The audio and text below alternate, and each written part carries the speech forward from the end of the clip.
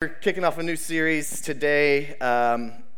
Really excited for this one. If you saw in the email, and we'll throw the graphic up here in a second if we have it back there, but it's really called Jesus Out of the Box.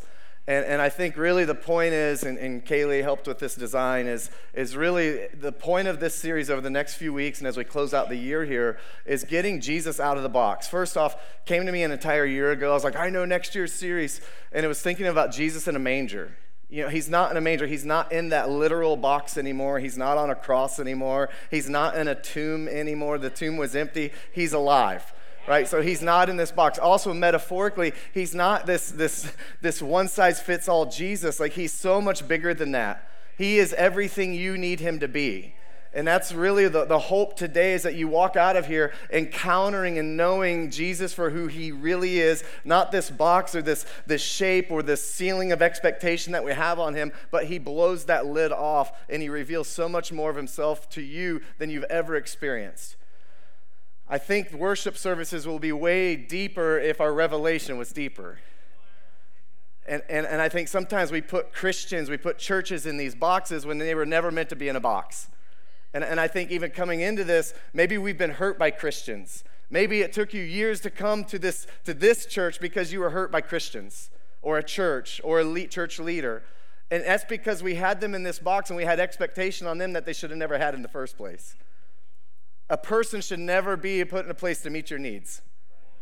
Jesus should always be that one that is meeting our needs and fulfilling our affirmation, our acceptance, right? Our validation. And when we begin to put others in that box, and a leader in that box of validating me because I'm good enough, all of a sudden we get in our workplaces, we get in our families, we get in our churches, and now suddenly our expectations on a man, and when that president doesn't get reelected, our life shatters in a sense.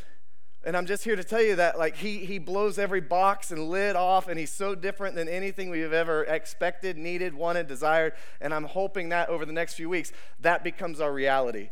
So I want to start in Luke 4, because this is certainly an upside down thing. When Jesus is out of the box, it's the first or the last shall be first, right? You go make disciples, and you go from rest. You be still and know he's God, and you stop, but yet you go. It's all these things are expectations, and at times, it's like, no, we do not serve a bipolar God.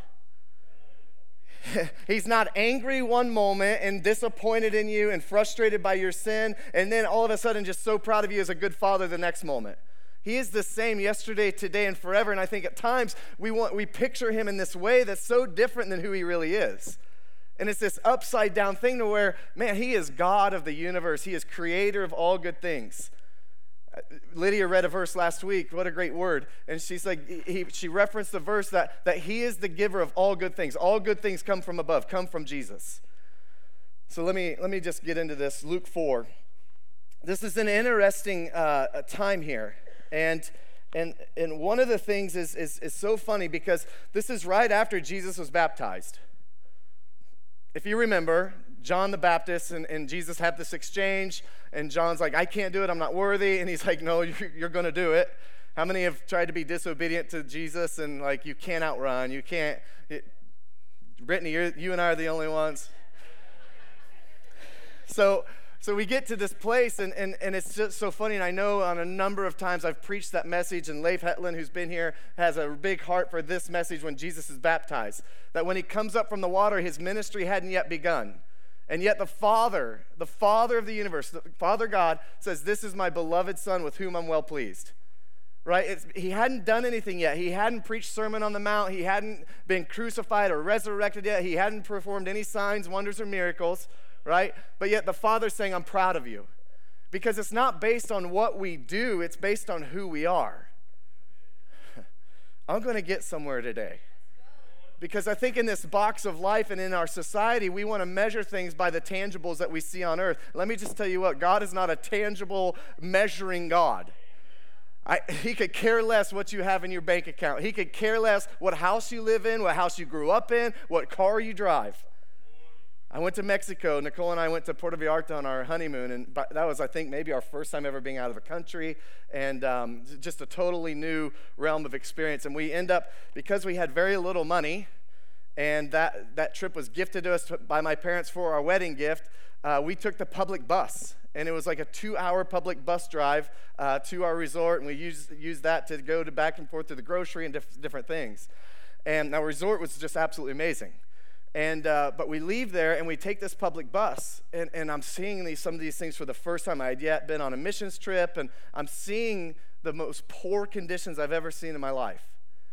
And I'm seeing these kids be given just a little coloring page and a crayon or two that was all broken by their mom to get on this public bus to drive hours and stop after stop after stop after stop. And when you're on your honeymoon, you don't want to be on a public bus stopping this much. But then I just saw these kids light up and smiling and laughing and carrying on, and these kids literally had nothing. And now since then, every trip I go on, we serve the poor, we serve the hungry, we deliver groceries, we do these things, right? And we make this part of who we are because it's part of who Jesus is. And I see that happiness and joy are never connected to money.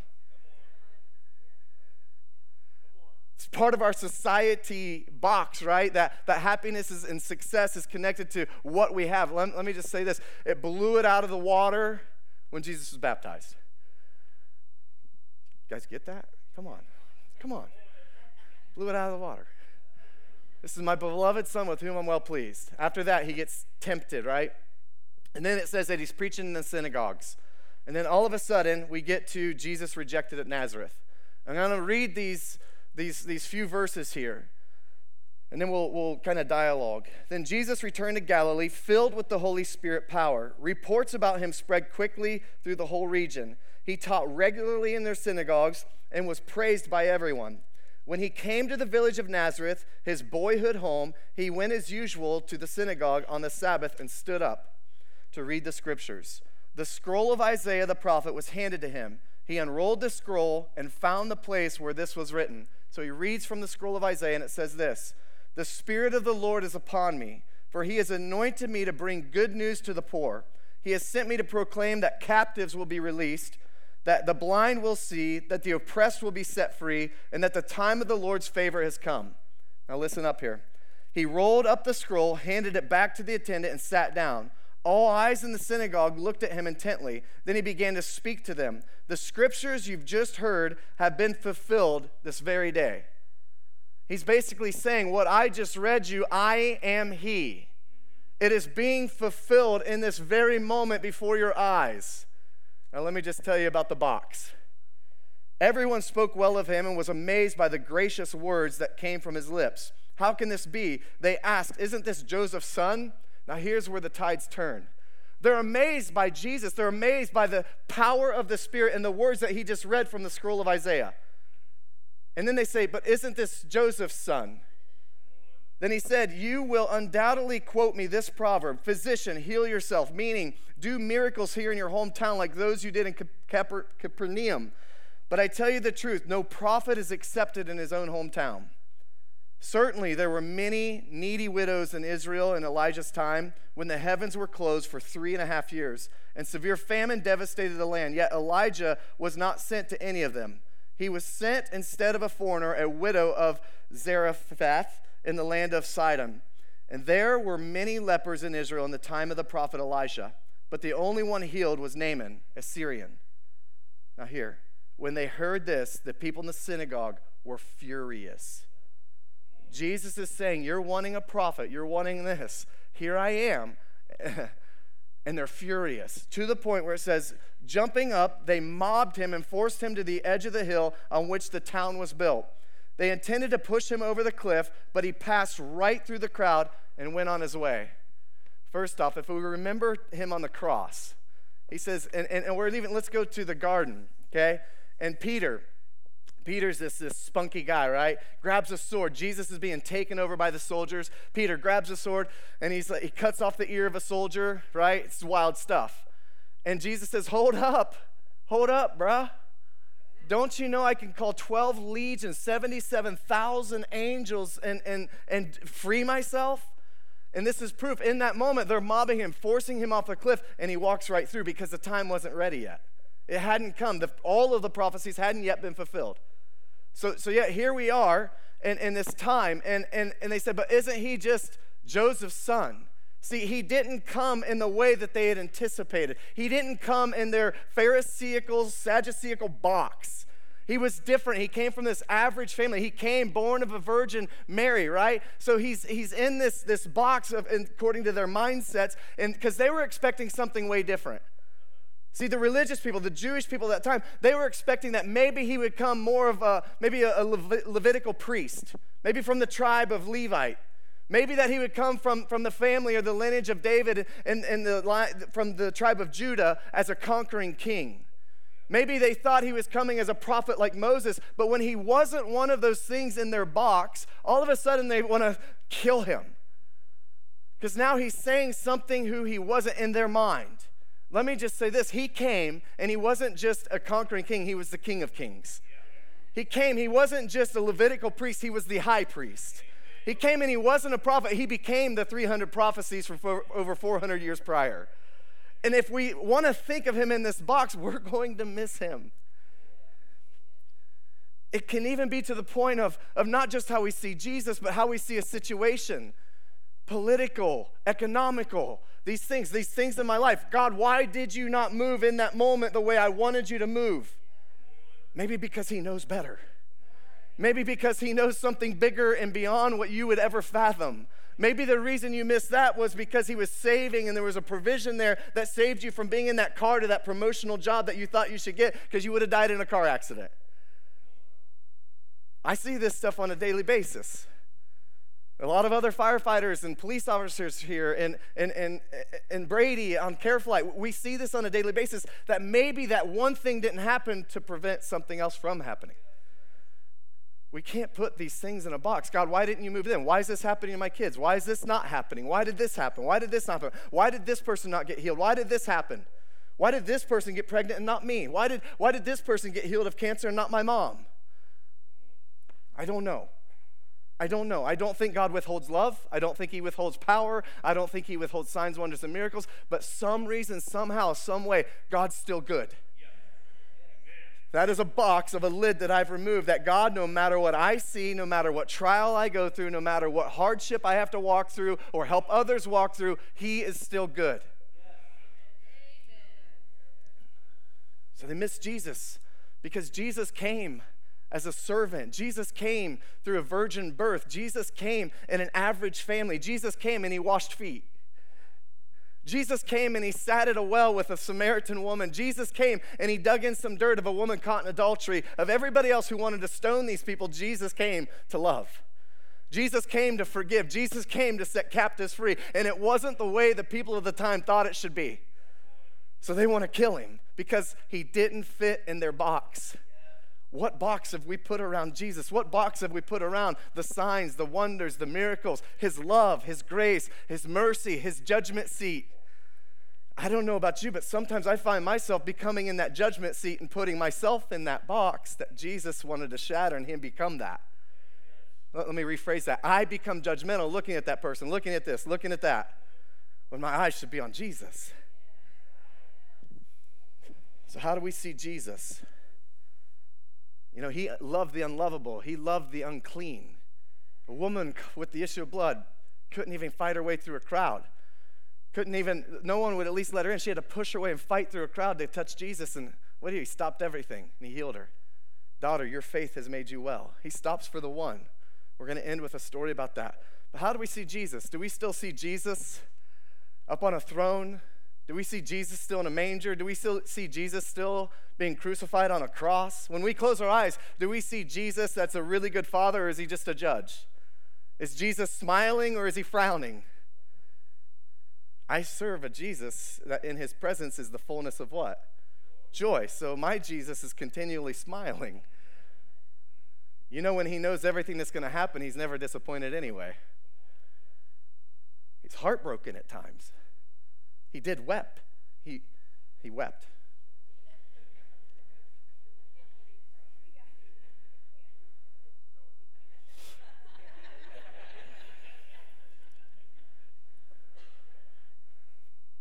Shortest verse in the Bible. You guys can all memorize one verse right now. Just so you say, well, he doesn't even care about scripture memorization. Yes, I do. We can all memorize one right now. 2 words, Jesus wept. Why? Because he was heartbroken over Lazarus, his buddy, his friend, his companion in life, right? He was moved. And guess what he did? He raised Lazarus straight from that grave, straight from death. And you know what the cool thing about this box is? He did all these things, all these signs, wonders, miracles. He wowed people. The crowds were flocking to him, except for the religious people who had him in this box. And guess what? He says, greater signs you'll do because I go to my Father on your behalf. Now that's a lid that needs removed. Speaking of Lazarus raising the dead, speaking of blind eyes being healed, rubbing mud in eyes. In the spit, yes. I'm blown away by some of this stuff. And we think that Jesus can't do this or that in this day and age. I don't know about you, but my Bible says that he is the same yesterday, today, and forever. So anytime I try to put Jesus in this box, I'm like, wait a second. He raised Lazarus from the dead. If he can raise Lazarus from the dead, he can do this. If he healed blind eyes, he can do this. If he can heal a paralytic person, he can do this. If he can make deaf ears hear, he can do it again. He does. He wants to. That's his heart. That's his desire. We want to put him in this box. It's because we really don't know him, because we've kept him in this box. Why? Because society has told us that that's normal. I love going to an abnormal church where I see really crazy things. When Nicole's like, Jesus told me he's going to heal people today. And then a half dozen people or more get healed today. That's outside the box. I don't know if that would fit in the box of where you grew up going to church. But there is no box. There is no building. This is where we meet as a family to gather church, and we think that this box is God's church. Like, his church is way bigger than this upper room box and container we're in right now. Let me just tell you this. My friend Dale Christian, the pastor of First Baptist in Troy, God's working there today. And Dale's one of my best friends, and God is moving in that Baptist church today. He's moving in the Nazarene church today. He is moving in the Methodist church today. He is moving in the Catholic Church today. If we think he's not, we are stuck in this box, and we're so limited in our minuscule thinking that we're the only ones experiencing Jesus. He is moving at Faith Life today. He's moving at Northgate today. He's moving online today. He's moving in Josh's heart today. Man, it is good to see.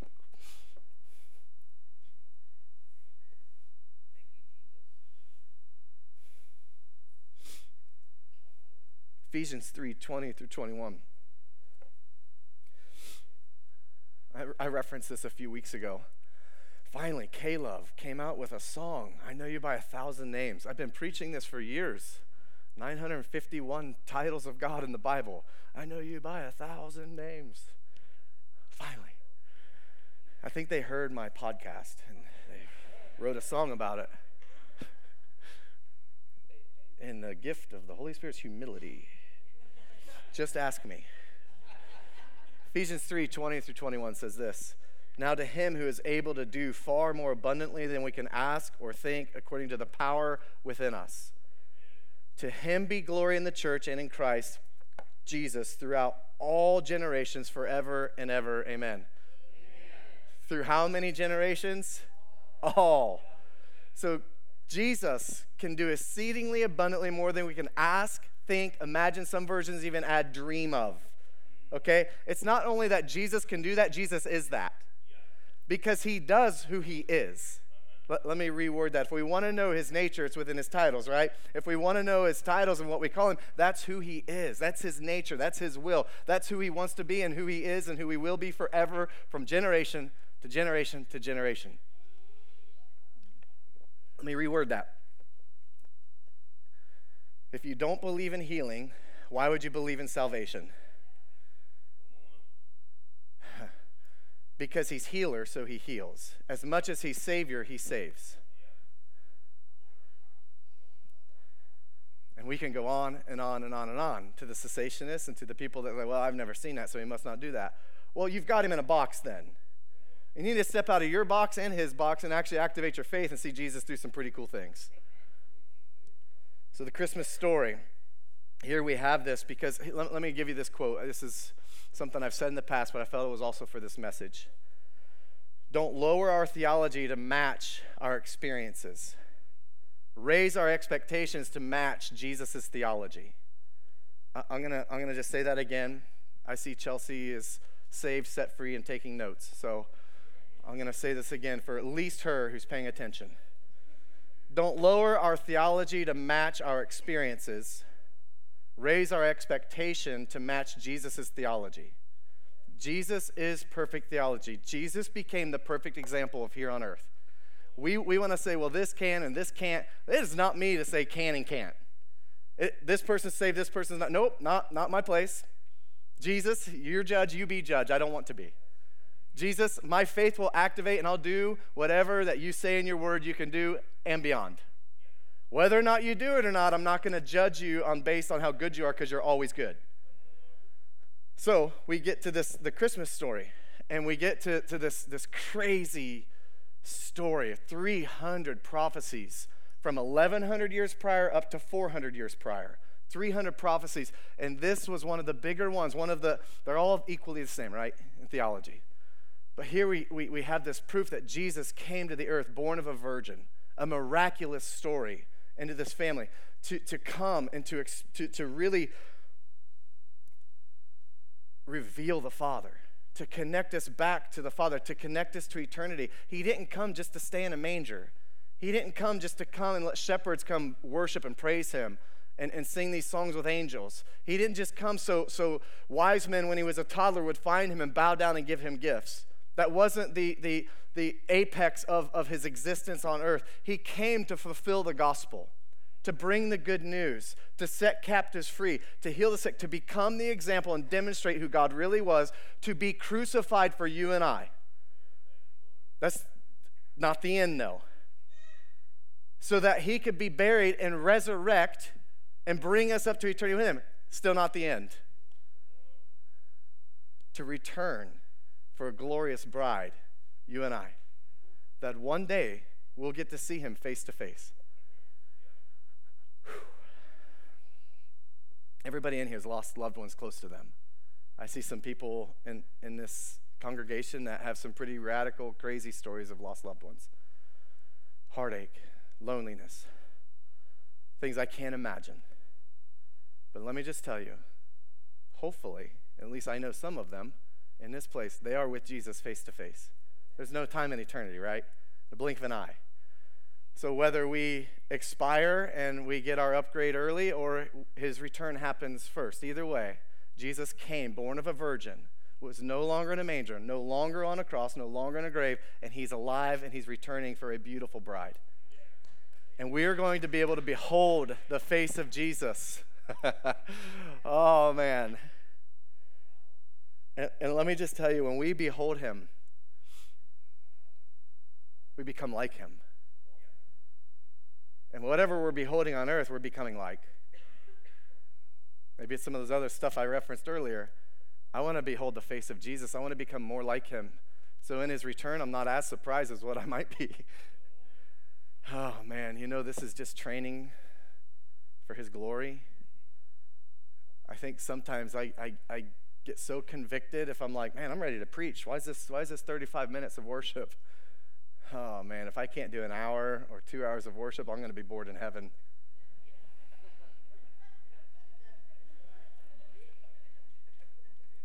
You laugh?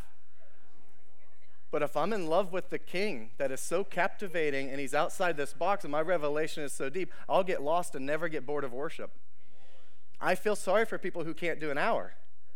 You can train up to it, but I feel sorry. It's because you've never caught a glimpse of who Jesus really is, and you are so in love to be in his presence, you never get bored of it.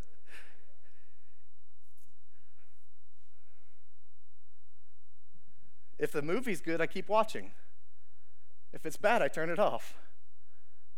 Matt and Amy recommended the dumbest movie ever to Nicole and I. I got 2 minutes, according to my clock, but I've got an eternity of Jesus' clock to go on this rabbit trail right now. They love this movie, and I don't even remember what it was, but Jack Black was an undertaker, and he got caught up in this. It's based on a true story. And I'm like, if Matt and Amy, who I trust, recommend this movie, it has to get good. It has to eventually be good. And we're half hour into it. We're an hour into it, and it's going nowhere. And it is. I loved Nacho Libre. On the second time, I loved Napoleon Dynamite? Some of you are like, that's the dumbest movie ever. No, you've not watched this movie then. So an hour in, Nicole just keeps saying, I was like, Nicole, let's turn this off. Let's turn this off. And Nicole's like, no, it must get good. And Amy liked it. It's going to get good. Something's going to happen. Did you not like it? Okay, so she liked it. Everybody just heard her say she liked it. It was her favorite movie. So anyway, all of you right now in this moment are tempted to grab your phone, Google the movie I'm talking about, and look up Jack Black. I am warning you with full grace and mercy right now. Do not do it. It is the worst campfire you will ever be pulled into that you can't take your eyes off of. After an hour, Nicole, come on. No, it must be good. Matt and Amy recommend it. It's got to be good. I Google it. I was like, I know the ending. I'm done. She finished that stupid movie. Why? I don't know. Let me get back to the point. If a movie's dumb, I turn it off because I get bored. I don't know. I'm not even going to publicly say it into the microphone. We already got infringed for copyrights on today's live stream. So anyway, every week, it's like 50 seconds of your video is muted. We have CCLI license. We are good. So anyway, if we have Jesus outside of this box, I'm getting it back in here. If we have Jesus outside this box, we're never going to get bored worshiping him because we're seeing who he really is. We're falling more in love every encounter, every time we worship, every time we adore him, every time we think of him, every time we get into the realm of thankfulness, begin to thank the Lord for things. We're in this realm of revelation, growing deeper and digging this well of history with the Lord. And then there's days where I don't feel like it. There's days where a hard time comes. There's days when a trial comes, and I get to pull from that well, knowing how deep it is because of how good God is in my life and in my heart and in my perception of him outside this box. That would preach. So the band can come.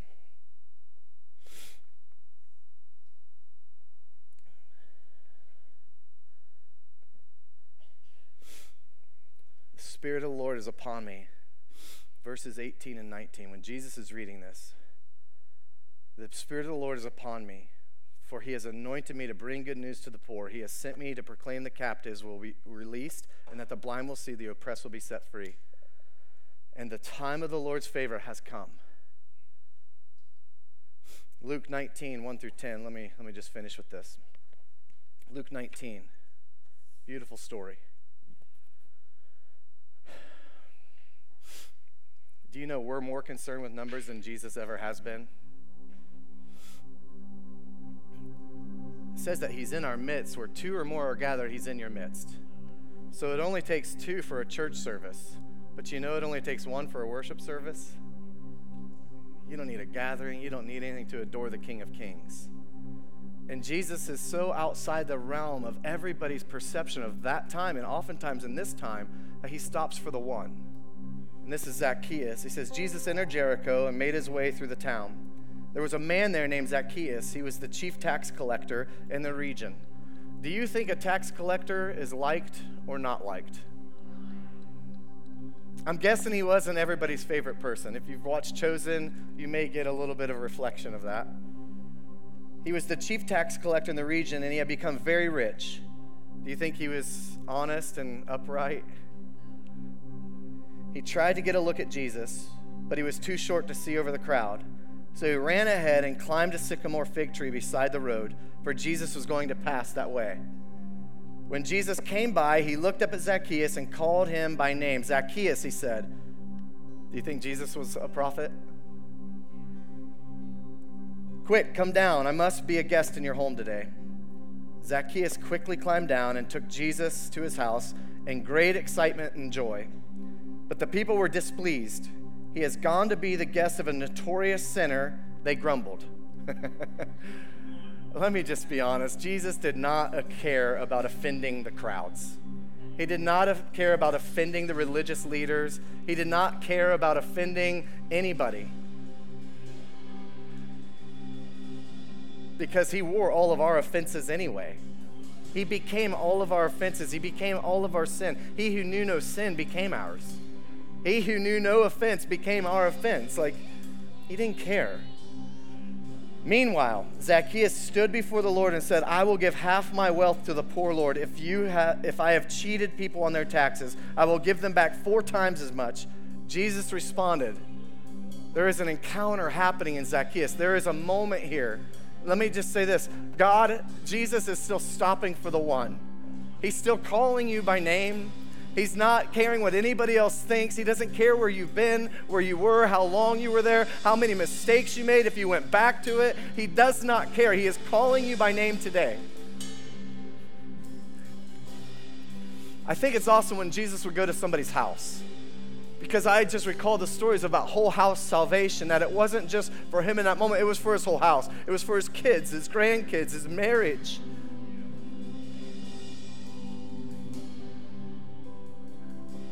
Man, Jesus cares. He is not just this judge in the throne room waiting to punish you if you mess up. Man, he's this loving creator and father and friend and savior and healer and prince of peace. It says, Jesus responded, salvation has come to this home today, for this man has shown himself to be a true son of Abraham. For the Son of Man, he switched from the Son of Abraham to the Son of Man, came to seek and save those who were lost, or that which was lost. Today is the day of salvation. And I want to contend here for a moment. I want to point to Jesus for a moment, that just as much as he did for Zacchaeus that day, he's doing today. Just as much as he said, today, Jesus has come to your house. Jesus had come to you, and today is the day of salvation. Today is the day that Jesus came to seek and save that or who was lost. We think this box, right? Let me just tell you, when we flip the lid off that thing and let Jesus out and we shatter those walls that he's been trying to kick down all this time anyway, all of a sudden our mindsets are renewed like Nicole had promised today. Because now we're seeing beyond this box or beyond this situation or beyond this trial or beyond this circumstance, and we see through the eyes and the lenses of heaven, and we get to see people that way. Oh, what a gift. What a gift when we throw the lid off the box, that we get to see people the way God sees them. We don't see thief or sinner anymore or liar or cheater. We say, man, they are saved by grace. That's me. It's all of us in this room. Why don't you stand with me? Today is the day of salvation. The Bible in the New Testament uses the word salvation 200 times in the way of sozo. Saved, healed, and delivered. It's not just, like Zacchaeus, it was not just eternal gift of heaven. It was mind, body, soul, spirit, emotion, mentality. Oh man, it was everything. And I believe that same promise is here today, that he's not in this box, and it's not just for the gift of in a manger that was given to this earth for that time. No, he shattered everything. I don't know about you, but I'm not still waiting on a king to come free me. I'm not still waiting on a religious leader to come free me. I'm not waiting on a political king to come free me. Jesus came to set the captives free, and he died, and he was crucified, and he's resurrected, and he's waiting, and he's in us, and he's good, and he's alive. So here's what I want to do. I think there's a couple of prayer needs here right now, and I think there's a couple of ministry opportunities. First off is for our way of thinking. Our minds is oftentimes this trap or this limitation of who God is, our minds. And it could be the things that have been portrayed to us. It could be through our experiences. It could be our lack of experiences. It could be our upbringing, what's been told to us, what word curses have been spoke over us, or whatever it could be. A lot of times our mind is our limitation. I believe we're going to pray right now that God will renew our minds and remove the lids if there are any. And then a personal renewal, a personal encounter with the Lord to get him out of this silly box that we may have him in. Also, I want to remove any boxes that are around situations, circumstances, or what could have been or should have been or whatever. I think I heard Sue Justice once say, quit shouldn't on yourself, right? Quit shouldn't on yourself. Should do this, should do that, shouldn't do that, right? I think I've heard you say that. Quit shouldn't on yourself. It's okay, it's upper room. We're allowed to say some of these things. And I believe that's sometimes the thing, and we're not seeing that circumstance, that thing that didn't go the way we wanted it to go because we're not seeing it through heaven's lenses. So ourselves, God, and circumstances, I think, are in these boxes. Let's just pray these boxes are gone, okay? So first off, hand on your head again. We are transformed, Lord, by the renewing of our minds. We are transformed by the renewing of our minds. Lord, I ask right now that you renew our mind, and if there's any limitation, any limitation to you, Jesus, any realm of thinking within a box, that you just break down those walls right now and you renew minds. In Jesus' name. In Jesus' name. Renew our minds.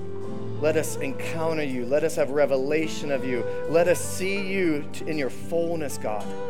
Let us have your heart. Let us have your eyes, Jesus. Lord, for ourselves to see you and to see situations outside of limited box thinking. Lord, get us out of the box.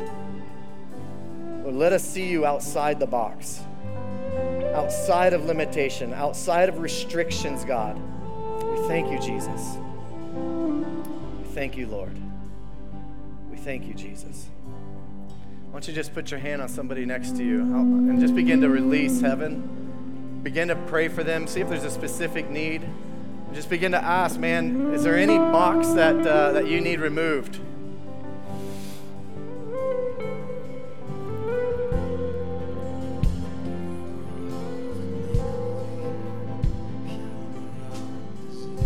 Let me just say there's miracles happening right now.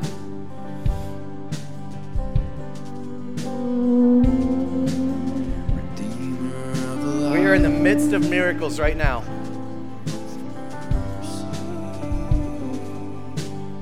There was a miraculous birth. His name was Jesus. There was a miraculous crucifixion. His name's Jesus. And there was a miraculous resurrection. And his name's Jesus. There are miracles in this room right now. Whoever you're praying for is a miracle right now. There are miracles in this room. And Zach, would you just put your hand on Josh? There's a miracle right there. There's a miracle right now. There's a miracle of freedom right now. There's a miracle. There's miracles in marriages right now.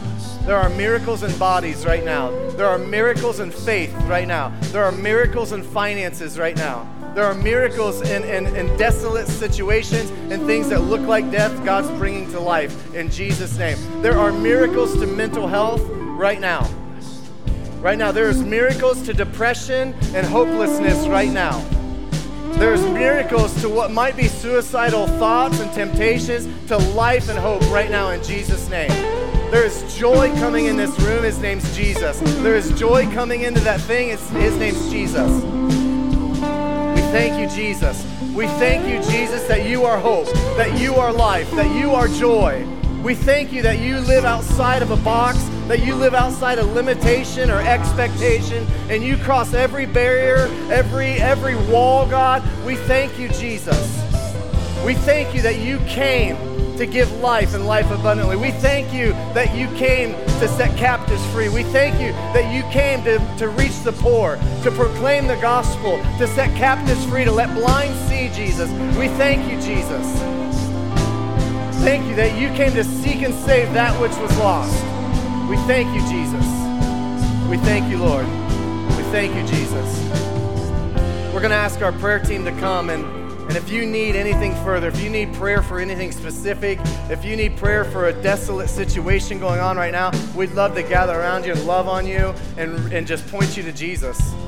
Let me just say that is the whole essence of who Upper Room is, who we are today, what this message is. It's pointing to Jesus.